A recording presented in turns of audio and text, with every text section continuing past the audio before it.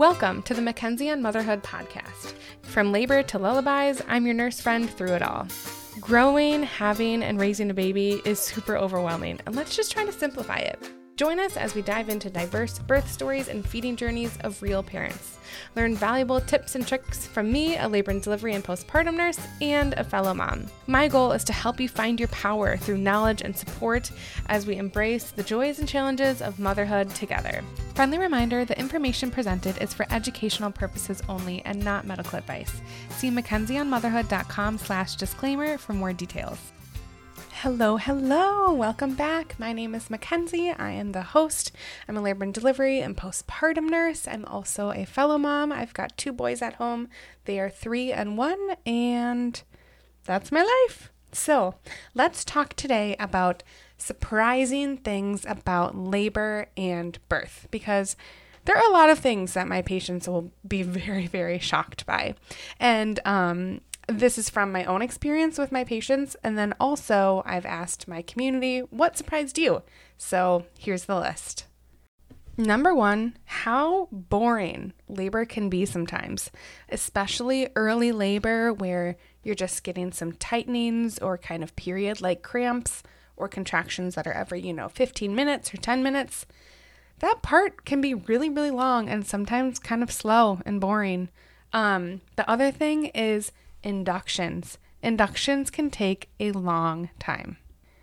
I think my record is like a patient who had a 4 or 5 day long induction. Inductions are convincing your body to do something it doesn't want to do, so it can take a while. When I talk about those long inductions, it does not mean that you are having active labor contractions so painful that you can't talk through them for days. That's not what it means. But long inductions can look like your cervix is not ready for labor yet, so we have to do cervical ripening, which basically you can think of your cervix as a banana. And when it's not ready for labor, it is like a hard, firm, green banana, right? And then we are wanting to make your cervix into a brown banana. Brown, soft, mushy, ready to open and have a baby. So that process of going from a green banana cervix to a brown, mushy banana cervix can take sometimes a full 24 hours, maybe even longer if your body's really not ready. That's why my biggest tip for, especially if it's your first time giving birth, bring a book, bring some movies, bring like a Fire Stick or Roku or whatever you can stick into the TV at the hospital so you can watch your shows or your laptop. If you are giving birth in the United States of America in a hospital, it is kind of rare that you see your doctor a lot. The labor and delivery nurses are basically the ones who are with you the entire time. They admit you, they are with you your whole labor and with pushing and after the baby's born. Your doctor or midwife may stop in the morning before their clinic time, may come in during lunchtime, but unless there's like an emergency or something that they really need to be there to assess you, they're not going to be there. It's going to be the labor and delivery nurses taking care of you. And some doctors don't even like to push with their patients, and they get called in to deliver the baby once it's a couple pushes until baby's out. Some midwives will, and some doctors too, will push the whole time with their patients. But again, also pushing can take a couple hours. So sometimes it's just you, your partner or visitor, whoever's with you, and the labor nurse pushing for 2 hours. And then once babies are right there, that's when the room gets full of people and the doctor, and we deliver the baby. When your water breaks, it can be a ton of fluid that comes out. I, for one, when my first son's water broke, oh my gosh, I soaked like 3 beach towels full of fluid. Another thing is the fluid that comes out, the amniotic fluid, is warm because it's, your body temperature. So it does truly feel like you're peeing on yourself. Also, your water will continuously leak out until you give birth. It's not like, oh, my water broke and here's a big gush of fluid and then it stops. That's not true. Your water continues to leak out until you give birth. Here's the other thing. Sometimes when your water breaks, it isn't that big gush of fluid, and it's this slow little trickle. And it's kind of hard to determine, did I just pee myself or am I actually slowly, continuously leaking amniotic fluid? How you can determine the difference is if it's your water that's broken, it will be a continuous trickle. It'll keep going and keep going and keep going. If you've peed yourself, you just pee yourself once and the water, stops. So yes, it can be a big gush of fluid or a slow continuous trickle. Either way, the water keeps continuously coming out until birth and it's warm. Something that takes people by surprise, especially if you're a more modest person, is there gets to be a point in labor where you're just super hot and you don't care and all your clothes come off and you don't even care and you're just naked in front of a stranger, really, because me as your nurse is a stranger when you first meet me. It is so normal to just be completely naked in front of people. Granted, I will always give you modesty, try to cover you up, especially if you are a more conservative, modest person. Of course, we want to conserve your modesty and stuff. But sometimes you just don't care and you're just butt ass naked in front of the world and you're just like, I'm having a baby. I don't care. Something that's also very common in labor is to throw up. Throwing up, it's not just for pregnancy in the first trimester. It's really common to throw up in labor. I don't know the percentage, but I would probably say it's a 50-50 chance if you will throw up. Sometimes throwing up is a sign for us that it's getting closer to baby time. Sometimes people during transition, where they're about 8 to 10 centimeters right before they start pushing, can throw up. But sometimes people just throw up throughout labor. And we, of course, can give you anti-nausea medications to help it, but it is just a common thing that sometimes happens. Now let's talk about epidurals really quickly. Epidurals are not a guarantee of pain elimination, okay? Remember, epidurals are pain management, and they're not a guarantee. So sometimes you can have the world's best epidural and you don't feel any of your contractions or any of that ring of fire when baby comes out. But also sometimes epidurals can be one-sided or have a little hot spot where you feel a little area in your tummy where you can feel the contraction, but everywhere else you can't feel the contraction. You will frequently hear me talk about, whenever I talk about pain in labor, to practice and research your pain coping techniques like breathing and meditation, massage, different positions, because your epidural still is not a guarantee. You will still feel some pain or intensity or pressure, however you want to label that. A common side effect that people don't really talk about with the epidural is itching and shaking. Sometimes people, and it's not a majority of patients, it's kind of more of a minority of patients, but they can just react to the epidural medication and they can just feel really, really itchy. And then, of course, once the epidural is done and they've given birth, their itchiness goes away, but sometimes they can get itchy. Another thing about after an epidural is you can really shake. Your body's just shaking and shaking, shaking uncontrollably. Some people have it from the epidural. Some people can have it just being in labor and all your hormones coursing through your body. The epidural shakes, and especially too if you have a C-section, that anesthesia as well for the C-section, the spinal shot, that can also make you shake really uncontrollably. So I heard someone call it a birthquake, like you have birthquakes, and it's a good way to describe it. And again, you can have the shaking after you give birth too, of just shaking uncontrollably an hour or two postpartum. Let's move on to now we're about to have a baby. Something happens called bloody show, and bloody show is some bright red bleeding that comes obviously out of your vagina. It's like bright red bleeding with some mucus and stuff.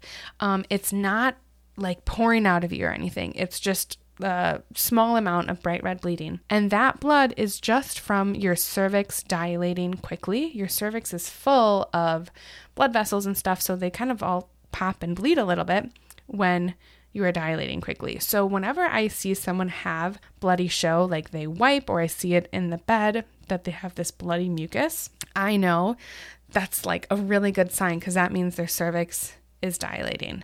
All right, guys, pooping during birth, we're all afraid of it, but it is so normal to poop while you are pushing. Think about the anatomy, guys. Your vagina and your rectum are right close together. And if a baby is coming out of your vagina, pushing everything out, if there is poop in your rectum, that head is just going to push the poop out. There's no other way to get around that. It's okay if you poop. It honestly means that you are pushing in the right spot and using the correct muscles. So I like it when my patients poop. I want to see you poop. Poop away, girlfriend. Good job. So no worries. I don't really know the percentage. I wish I did, but I feel like, again, it's like 50-50 if you poop or not. I mean, if there's poop in your rectum, it'll come out. With my first baby, I did not poop, and my second baby, I did. And of course, so my mom's filming my second birth, and I'm actually having a water birth, and I'm in my hands and knees kind of leaning over the tub, and my mom zooms in, because I'm pushing, zooms in to my butt, and you just see this little poop float away in the water. And I'm like, great time to zoom in, Mom, on my nice little turd I just squished out while giving birth. On the topic of butts, the amount of pressure you feel in your butt. Guys, sometimes it doesn't feel like you're giving birth to a baby, and it just feels like you are pushing a bowling ball out of your butt. With epidurals, it takes away the pain of the contractions, but you can still feel all of that pressure. And honestly, all of that pressure goes into your butt. And almost everyone tells me, I feel like I have to poop. And when someone tells me I feel like I have to poop, that's most likely baby time. And obviously, I'm a labor and delivery nurse. I knew this going into my first birth, and I had an epidural. I knew I was going to feel butt pressure. Pushing to me felt like I was taking the biggest shit of my life. It didn't feel like my baby was coming out of my vagina. It felt like he was coming out of my butt. Truly. Feels like, I don't want that to scare you. It's pressure rather than pain. I didn't feel pain when it felt like I was pushing and pooping. It just feels like a ton of pressure in your butt. Usually if you don't have an epidural and you are unmedicated and you can feel everything going down, it just feels, and this is also my personal experience because I've experienced both ways, it just feels like an insane amount of pressure. You can feel baby drop into your pelvis. You can almost feel your body just automatically starts taking over, pushing. You have this urge to push and you push baby out. And it's wild because you can feel the head come out. You can feel the shoulders come out. It's a wild experience. Along with pushing, and I kind of said this earlier, it's very much surprises people that the nurse is the only one in the room with you when you're pushing, especially if it's your first baby and pushing might take a while. It's just your labor and delivery nurse and you pushing the baby out. And then once it gets closer to birth and we can see more of the head coming out, that's when a lot of people can come into the room. At the time of birth, there's going to be your labor nurse, the baby nurse, the doctor or midwife, and the OB tech. So there will be 4 healthcare professionals in the room. However, if it's a higher risk delivery or we are thinking that baby might need some help after coming out, there also might be a NICU team in there. And there might be the labor nurse, a NICU nurse, a neonatal nurse practitioner, or a neonatologist. That's what it's called. And then the doctor and midwife, OB tech, and there might be even another labor nurse. So it's kind of like a big, big birthday party. And then once baby comes out and if everything's okay and baby's nice on your chest and it's all good, everyone just kind of disappears really quickly. There is also a smell to birth, and sometimes birth can just be a little smelly. If you think about it, there's a lot of fluids going on. There's your amniotic fluid and your water breaking. You may be gassy, especially, this is my personal experience, but after I got my epidural, I was so gassy. Guys, I was farting away. It's embarrassing, but you can't control the bottom half of your body. Everything is just loosey-goosey. So farts were just coming out left and right. So there's your amniotic fluid. There might be farts, there might be poop, and then just the blood also mixed with that, and then of course you're sweating. Birth rooms can kind of be smelly sometimes, not all of them, but some of them, and that's okay. And the labor and delivery nurses and the doctors and stuff, we are so used to that smell. If it is especially smelly, many hospitals have essential oils and stuff. We can put a diffuser in the room to diffuse some oils. Going along talking about hospital staff, you guys, we can be annoying, and I apologize. There are certain times that we have to do assessments, we have to do tests, blah, blah, blah. There's the cafeteria coming in and out with food trays and lab coming in and out. Sometimes it's just feels like you're always getting interrupted, and it sucks because hospitals should be a place of rest and healing, but instead we're peeking in on you being like, hi, did the baby eat? How are you feeling? Do you need some meds? Blah, blah, blah. If you can, work it out with your nurse. So how I practice my nursing practice is if I have a postpartum patient, I meet my patients and I make a plan for my shift, and I work night shift. So I make a plan and I tell them, like, when you are awake and feeding baby, call me so I can take your vitals and do your assessment when you're awake. Because I don't want to wake you up just to get a blood pressure and see how you're doing if you're going to be awake an hour later to feed the baby. So try to work out a schedule with your nurse so that you can have as little interruptions as possible. Lastly, hot flashes. Your body just went from being pregnant to not pregnant, and your whole hormones are all changing, and you can get hot flashes after birth, no matter if you have a vaginal delivery or a C-section delivery. Common to have the night sweats too postpartum. People say to bring a fan during labor, but I say keep the fan with you because that fan can be nice if you have hot flashes after birth. And that's my list of surprising things about labor and birth. I want to remind us that our bodies are capable of so much more than we give ourselves credit for. We can grow and birth a human being, and that is amazing. And yes, there is puke and poop that comes along with it. It's beautiful, it's powerful, it's exhausting, it's physically taxing. So many adjectives I can use to describe birth. I'll just leave it at it's a wild ride. Thank you for listening to this episode, and I hope you learned something new. And just a reminder, you are a remarkable human being, and I'm really proud of you. And if no one's told you, you're doing a great job. All right, bye guys. I'd love you forever if you hit that subscribe button and share this podcast with all of your friends. You can find me on Instagram and TikTok at mackenzie.on.motherhood, or check out my website, mackenzieonmotherhood.com. I've got some great free resources for you guys, like a birth plan and a postpartum checklist. And then, of course, if you want to be on the podcast, head over to my website and submit your story. And final reminder, the views and opinions expressed on the Mackenzie on Motherhood podcast are for informational purposes only and should not be considered a substitute for professional medical advice, diagnosis, or treatment. The views expressed are my own opinions, and for more detailed information, visit mackenzieonmotherhood.com/disclaimer.